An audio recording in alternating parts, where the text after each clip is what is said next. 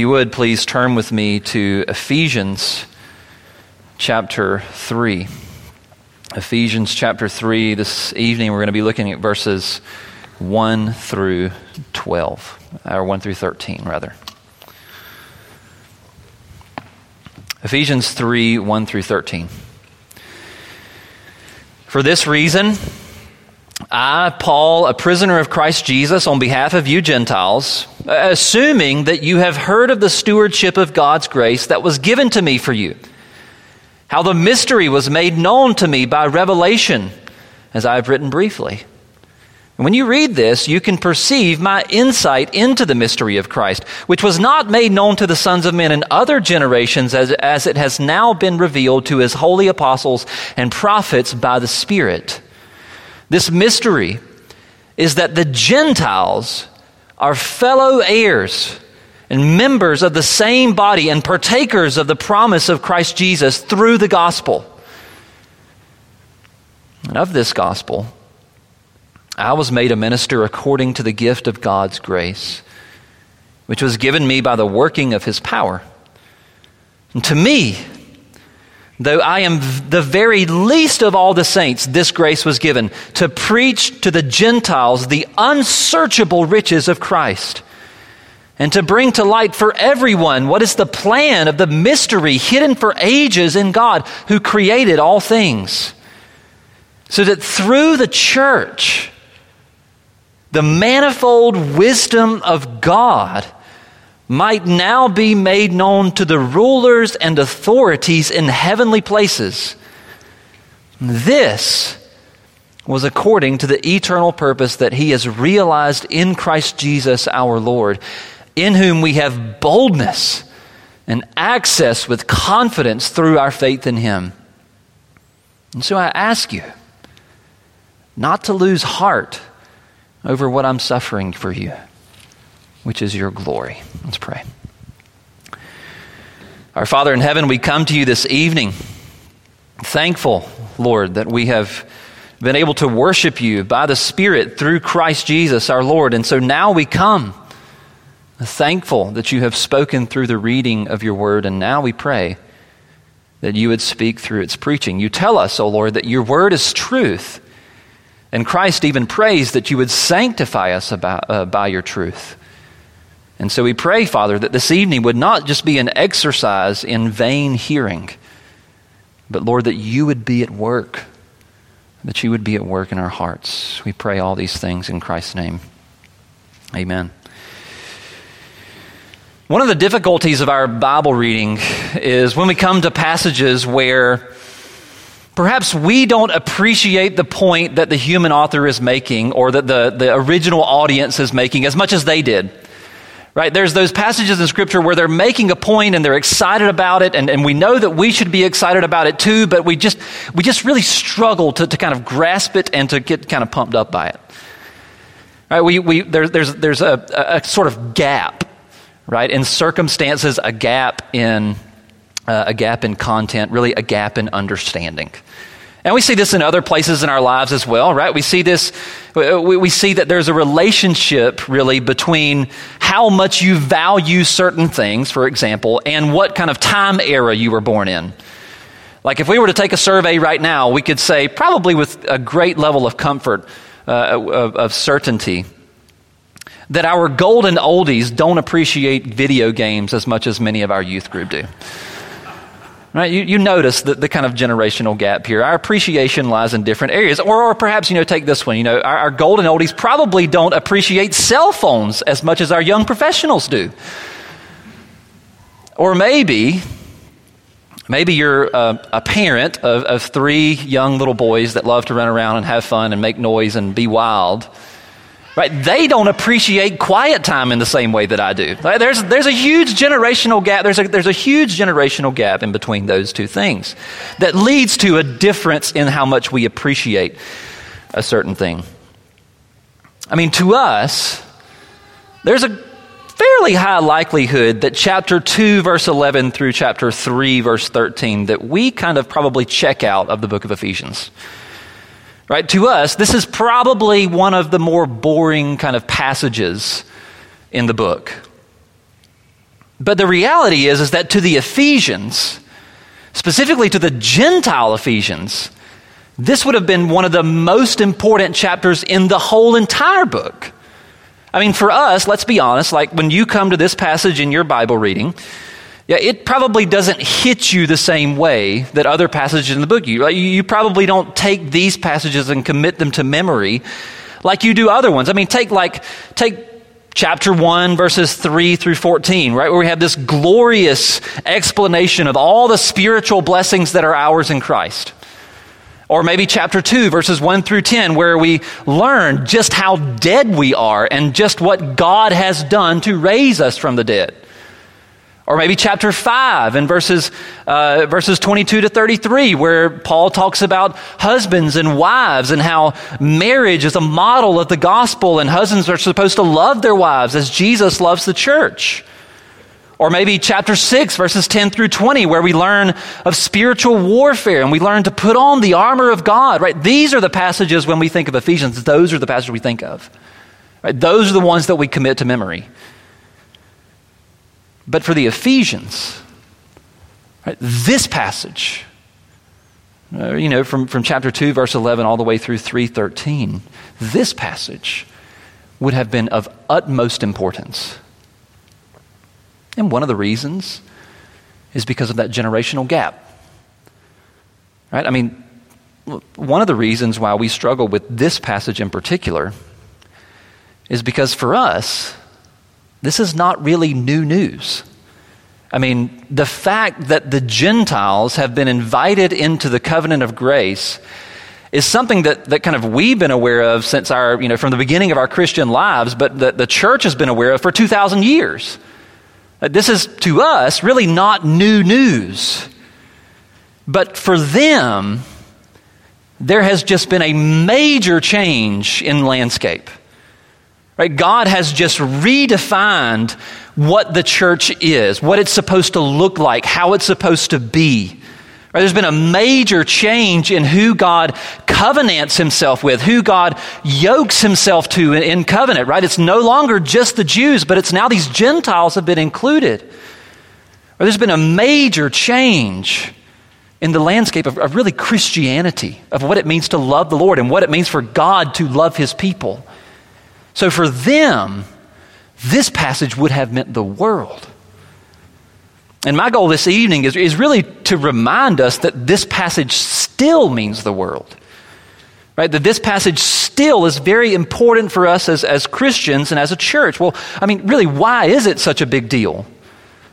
Well, I think it's still important. It's still a big deal because, number one, it tells us about what God has done. And number two, it tells us what we should do. But at first, let's think about, let's ponder for a minute. Let's talk about what God has done. I mean, really, and that kind of idea is encapsulated in this term mystery.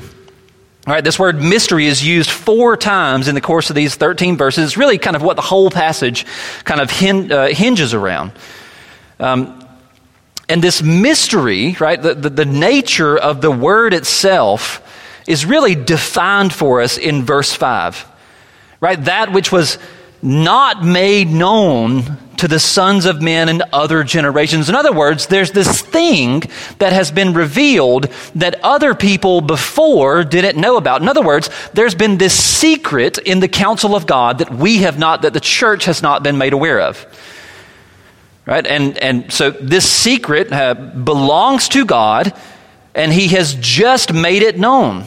That's really the kind of making it known part, right? It describes verses 1 through 6. Verse 2, right? Paul talks about how God, the stewardship of God's grace, assuming that you have heard the stewardship of God's grace that was given to me for you. Right? God has given him this thing for the Gentiles. Verse 3, that how it was made known to me by revelation. Verse 5, it was not made known to the sons of men in other generations as it has now been revealed to his holy apostles and prophets by the Spirit. You see, there's this thing, there's this information that God knew that has just been made known to the apostles and the prophets, Paul being one of them. And it's really earth-shattering. It's really, it encapsulates a lot of shock value. And verse 6 defines what it is that has been made known. The mystery is that the Gentiles are fellow heirs, members of the same body, and partakers of the promise in Christ Jesus.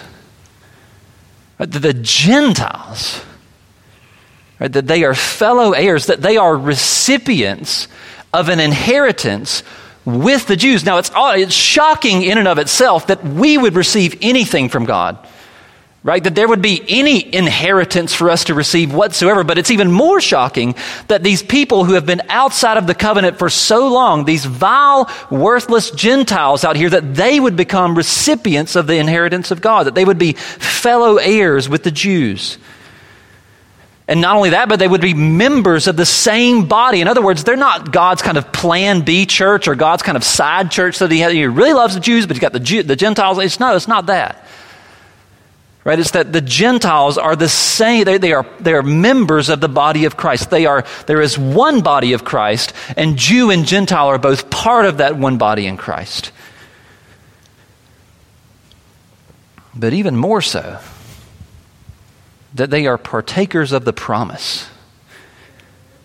Literally, that they are fellow sharers in the promises of God. In other words, all of the promises of the entire Bible are yes and amen in Christ. But in Christ, they also belong to the Gentiles. If you were an Ephesian reader of this epistle, you would have just have your mind blown. Right? You would have just had your mind blown that you are no longer an outsider, but that God has invited you into his covenant of grace. And not, to translate it kind of into present day, not just Gentiles, but sinners in general. Right? It's an amazing thing to think about how God is defined in this passage. You're talking about God who is eternal, God who has this plan for eternity, the God who gives grace, not receives grace, but the one who gives grace, God who is heavenly. All of these kind of descriptors rolling around in this passage, not to count the ones who are already mentioned in chapters 1 and 2, but you have God covenanting himself with sinners. You see the great difference between these two parties, yet in Christ, they have been brought together. Right? In Christ, they are now one. And so the wow factor of this passage begin to come to life, not only when we just kind of relegate it to the Gentiles 2,000 years ago, but when we think about it in our own terms, right, as applying to ourselves. As no, God has not just kind of invited Gentiles from 2,000 years ago into his covenant, but he's invited me into his covenant. Me as a Gentile, but me just period, me into covenant with him. And so why would this passage have been so mesmerizing, so jaw-dropping, so shocking, so important for the Ephesian readers? Well, it's because of the almost unfathomable truth that God would invite sinners, Gentile sinners, vile sinners, sinners like you and I, into a relationship with himself. And there's a shock value to that, or at least there ought to be. Right? There's something about that should almost be unbelievable. Right? It's in that category of thing that it's such good news that it's almost unbelievable news. Some of you have kind of heard that category of news before, when the doctors told you, the cancer's gone, or the doctors told you, the baby's healthy, everything's fine, it's wonderful, it's great, it's doing just what it should be doing, or the fact that you got the job. Those kinds of headline news that have been directed to you, where you're like, yeah, I hear what you're saying, but it's almost too good to be true. It's almost kind of unbelievable. That's what we have in the mystery of God.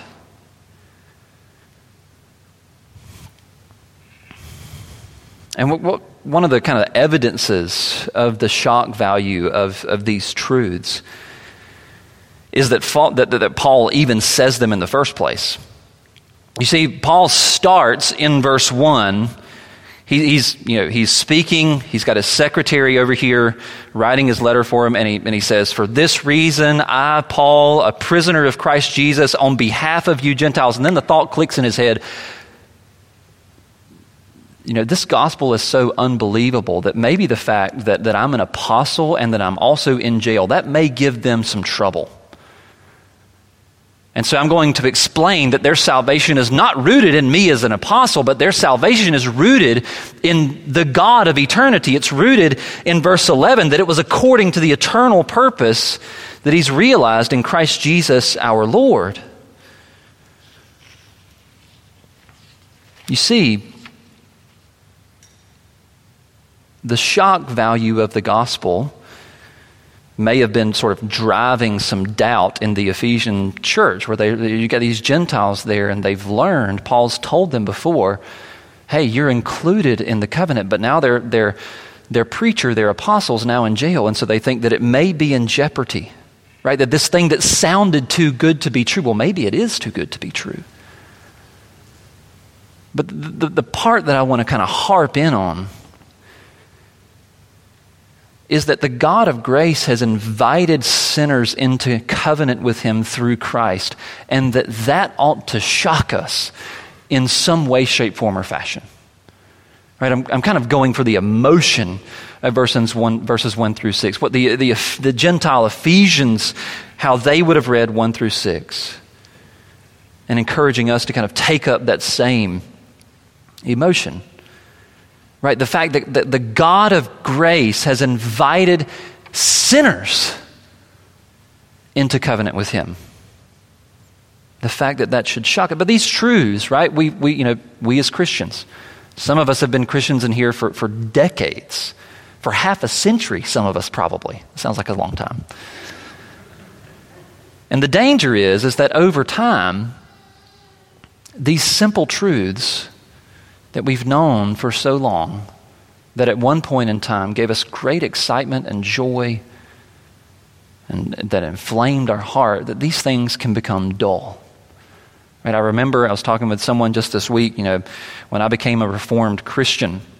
I grew up in a dispensational church. I had no idea about the doctrines of grace. I thought that man was at least partly responsible for salvation. And when I became Reformed, when the Lord kind of showed me these things in the scriptures, my mind was being blown on a daily basis.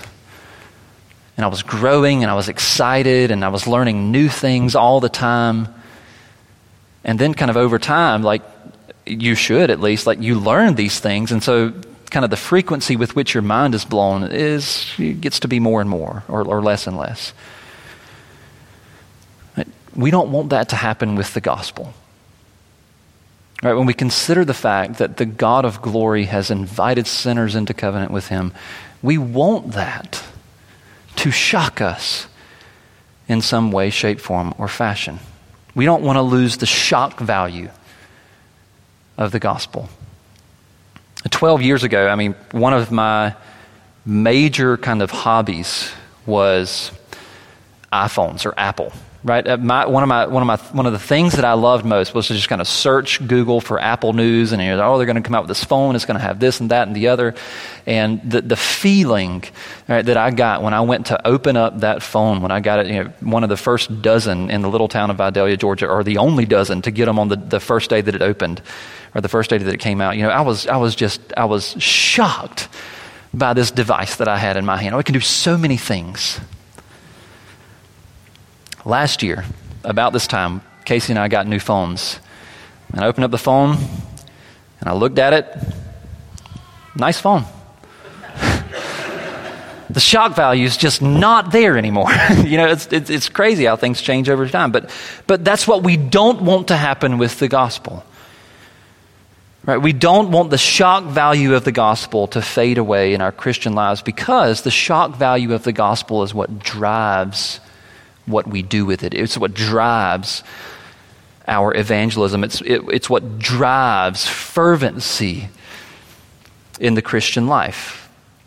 And now maybe perhaps some of us, we're in that position that I'm talking about, where I read I read Ephesians and I read Ephesians 1 or 3:6, and I hear about the gospel and I hear about how God has invited these vile sinners into his presence and to be heirs of his inheritance and to be members of his body and to be partakers of the promises of Christ Jesus. And I'm just like, yeah, that's all right. One of the ways that we correct that is by meditating on these things, meditating on these scriptures and contemplating how the holy God of all creation could ever want to be in covenant relationship with me, a vile sinner. Those two things, with Christ being the one who unites and Christ being the one who reconciles, that's how we regain shock value. And so yes, for verses 1 through 6, there should be a sense in which we're shocked that God has invited us into covenant with him.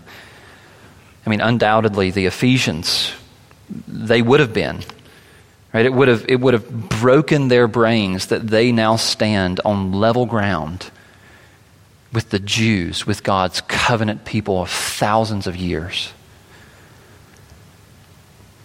But God has declared it. Right? Gentiles are part of my church. Gentiles are part of my people. But the question then becomes, okay, theologically we know that's true, but how do they actually get in? I mean, we know from chapter 2, verses 13 through 16 that yes, we know what Christ has done to bring them in. Right, verse 13 of chapter 2, but now in Christ Jesus, you who were once far off Gentiles have been brought near by the blood of Christ.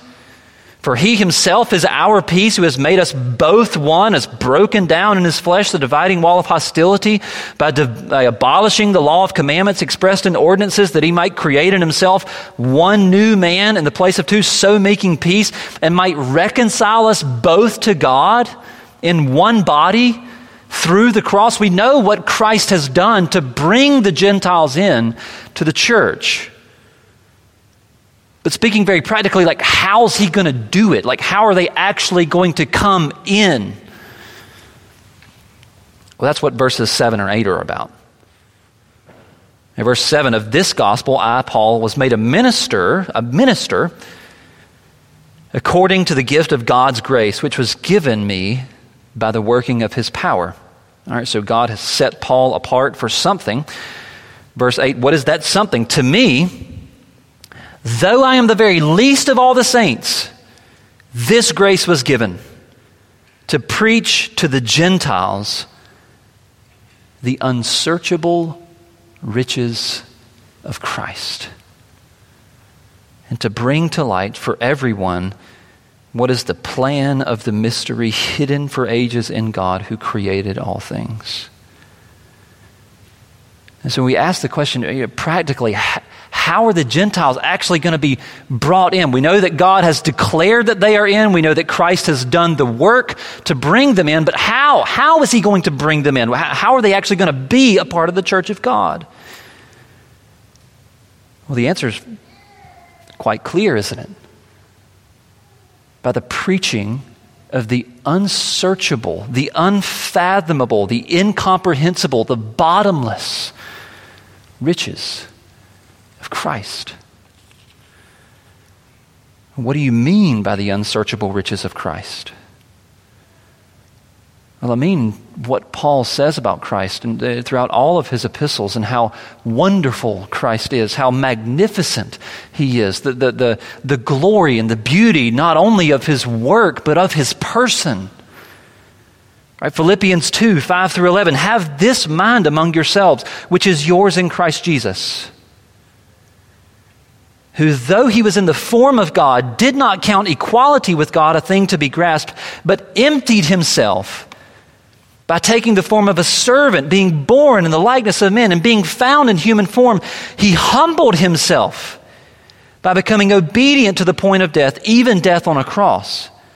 And therefore God has highly exalted him and bestowed on him the name that is above every name, so that at the name of Jesus every knee should bow in heaven and on earth and under the earth, and every tongue confess that Jesus Christ is Lord, to the glory of God the Father. By the unsearchable riches of Christ, I mean that the sinless Lamb of God came and lived and died that we wouldn't have to. Right? We mean that the Lord of all creation, who was resurrected from the dead, would literally, physically raise us from the dead, but also even now spiritually raise us from the deadness of our sin. Right? I mean, the high priest of heaven, that he's ours. Right? That we have an intercessor, someone pleading on our behalf in the heavenly throne room. The one in whom we have boldness and access with confidence, according to verse 12. Right? That's what Paul is preaching. But why is he preaching it? He's preaching it, number one, because that's what God's told him to preach. But number two, because that's what saves. Right? Preaching the gospel, preaching the unsearchable riches of Christ. And that how Christ is the consummation of God's plan of the mystery hidden for ages in God. That is what brings people unto himself. That's what brings people into the covenant of God. That's what Paul says in Romans chapter 1, verse 16, that he's not ashamed of the gospel. Why is he not ashamed of the gospel? Because it's the power of God's for salvation, for the Jew first and also for the Greek. Right? The Christ of glory is what was held out for us to believe. You remember when you became a Christian, right? The beauty and the magnificence of Christ was held out that you might come to him. The Christ of glory is what we hold out for our neighbors, that they might come to him. I mean, the church has tried all sorts of different mechanisms to bring people in. You know, before we've heard of churches giving away cars. You've heard of churches scaring people into heaven, right? You know, if you don't come to Jesus, you know, you're going to burn in hell for eternity. Both of those things are true. But scare tactics don't usually have very longevity. Right, there's all sorts of great things that we could tell people. You know, the church is a wonderful community. The people would love you there. You'll have fun there. You'll get to be a part of a mission there. Right? You know, come be a part of the church. You know, the church, God cares about social justice. All of these things are truths that are used in order to bring people in. But what does Christ, or what does Paul do that the Gentiles may come in? He preaches to them the unsearchable riches of Christ. We give them Christ because Christ is the only thing worth giving them. And this translates not only from Paul as an apostle to me as a pastor, but also to all of us as believers. Right? We have God ordinarily, day after day, puts people in our lives and puts people gives us opportunities to evangelize.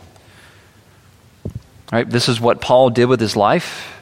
Right? Day in, day out, he used his calling, he used his love for Christ Jesus to tell people about Christ Jesus, which is why he's in jail in this letter.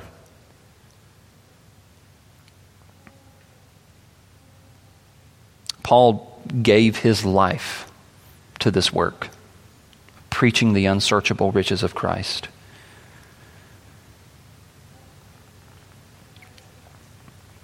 And some of us, you know, evangelism is kind of a hard topic to preach on sometimes because, you know, I'm not the perfect evangelist either. I think probably all of us would agree that we have room to grow in that area. And, you know, some of the common excuses that I give myself and that you probably give for yourself is, you know, I'm not worthy to share the unsearchable riches of Christ. Right, Pastor, if you just knew my past and knew how bad I was and knew how bad I was to those people that you're telling me to go evangelize, right, you wouldn't want me doing that. Except for the fact that Paul considered himself the very least of all the saints in verse 8. Paul considered himself the very least of all the saints, and yet Christ glorified him, or Christ was glorified through his ministry, through the least of us.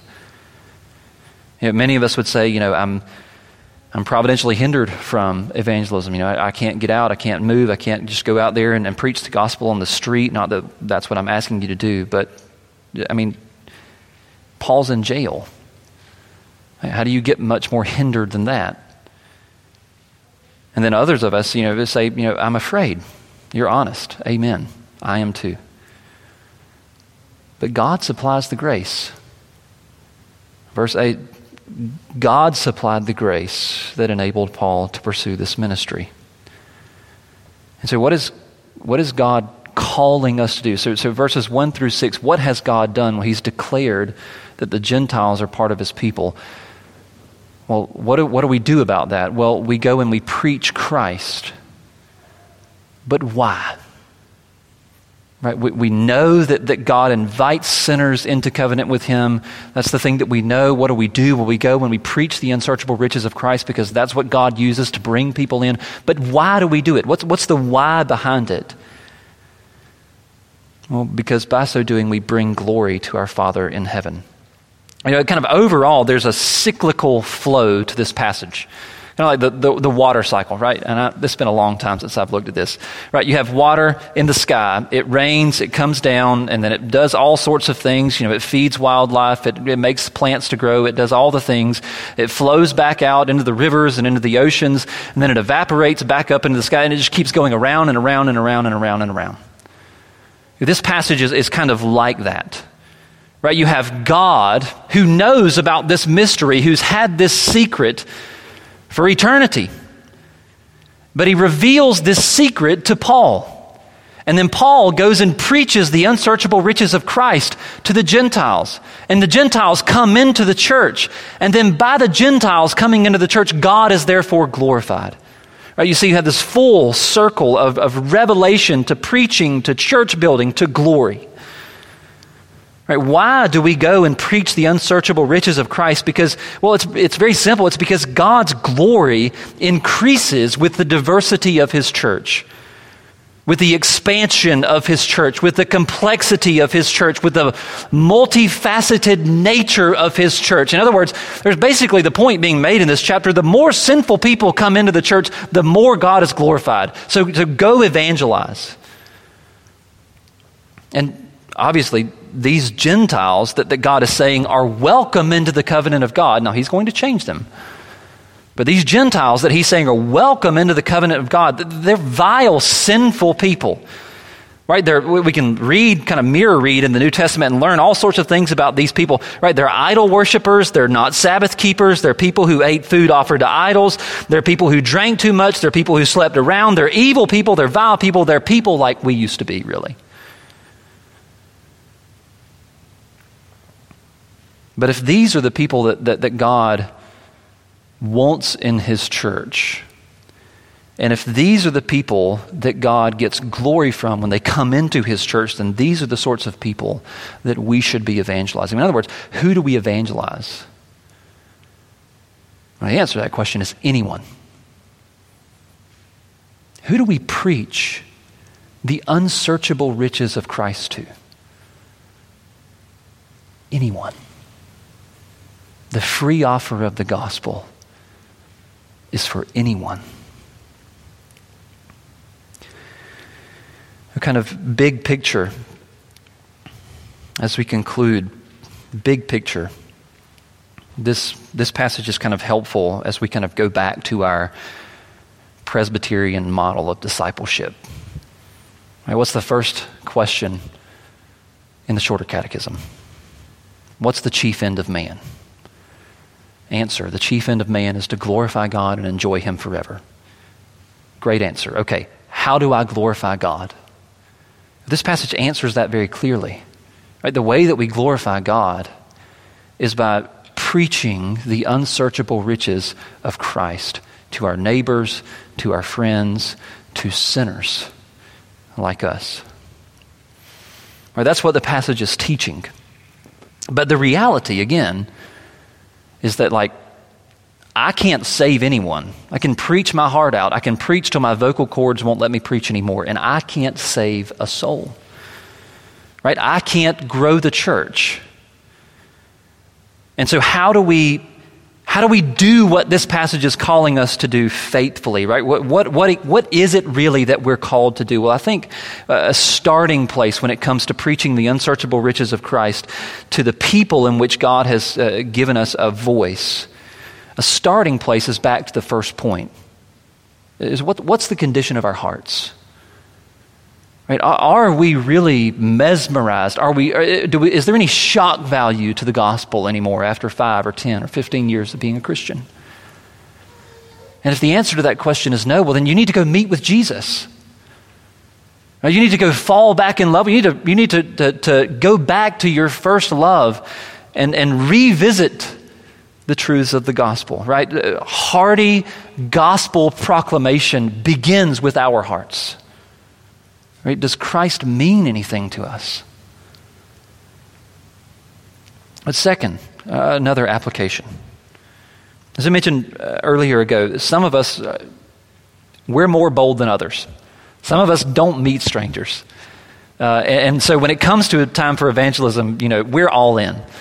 It bothers us zero. But for probably more of the majority of the room, we're pretty terrified by the thought of evangelizing our neighbor, of telling someone about Jesus, not because we're ashamed of Jesus, but just because we're introverted and that's our nature. So what's a starting place? One of the best starting places is to live a godly life, to be a kind person, to love your neighbor, and to invite them to worship.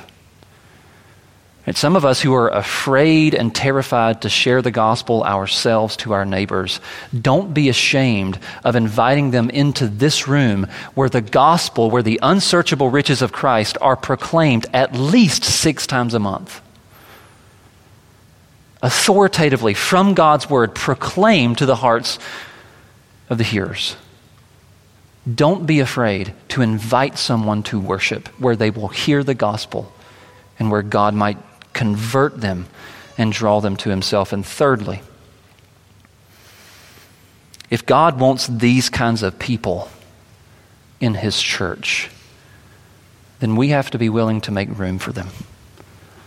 You can read the New Testament, you can read Paul's epistles, you can read the whole thing and realize that when the Gentiles came into the church, it was a mess. It was an absolute mess. And when you have baby Christians who've been doing all those things that I talked about for the great majority of their lives, right, when they come into the church, things are gonna rock the boat. And what a wonderful thing, right? That the boat would be rocked by baby Christians learning what it means to love Jesus with all their heart. And so let us be diligent in making room for those who come in that God has called to himself by the preaching of Christ Jesus our Lord. Let's pray. Our Father in heaven, we thank you for this passage. And we thank you, Father, for revealing these things to us by your Spirit and for calling us to lives of faithfulness. And we thank you, Father, that you would use even us, very weak servants, the least of us, to bring yourself glory.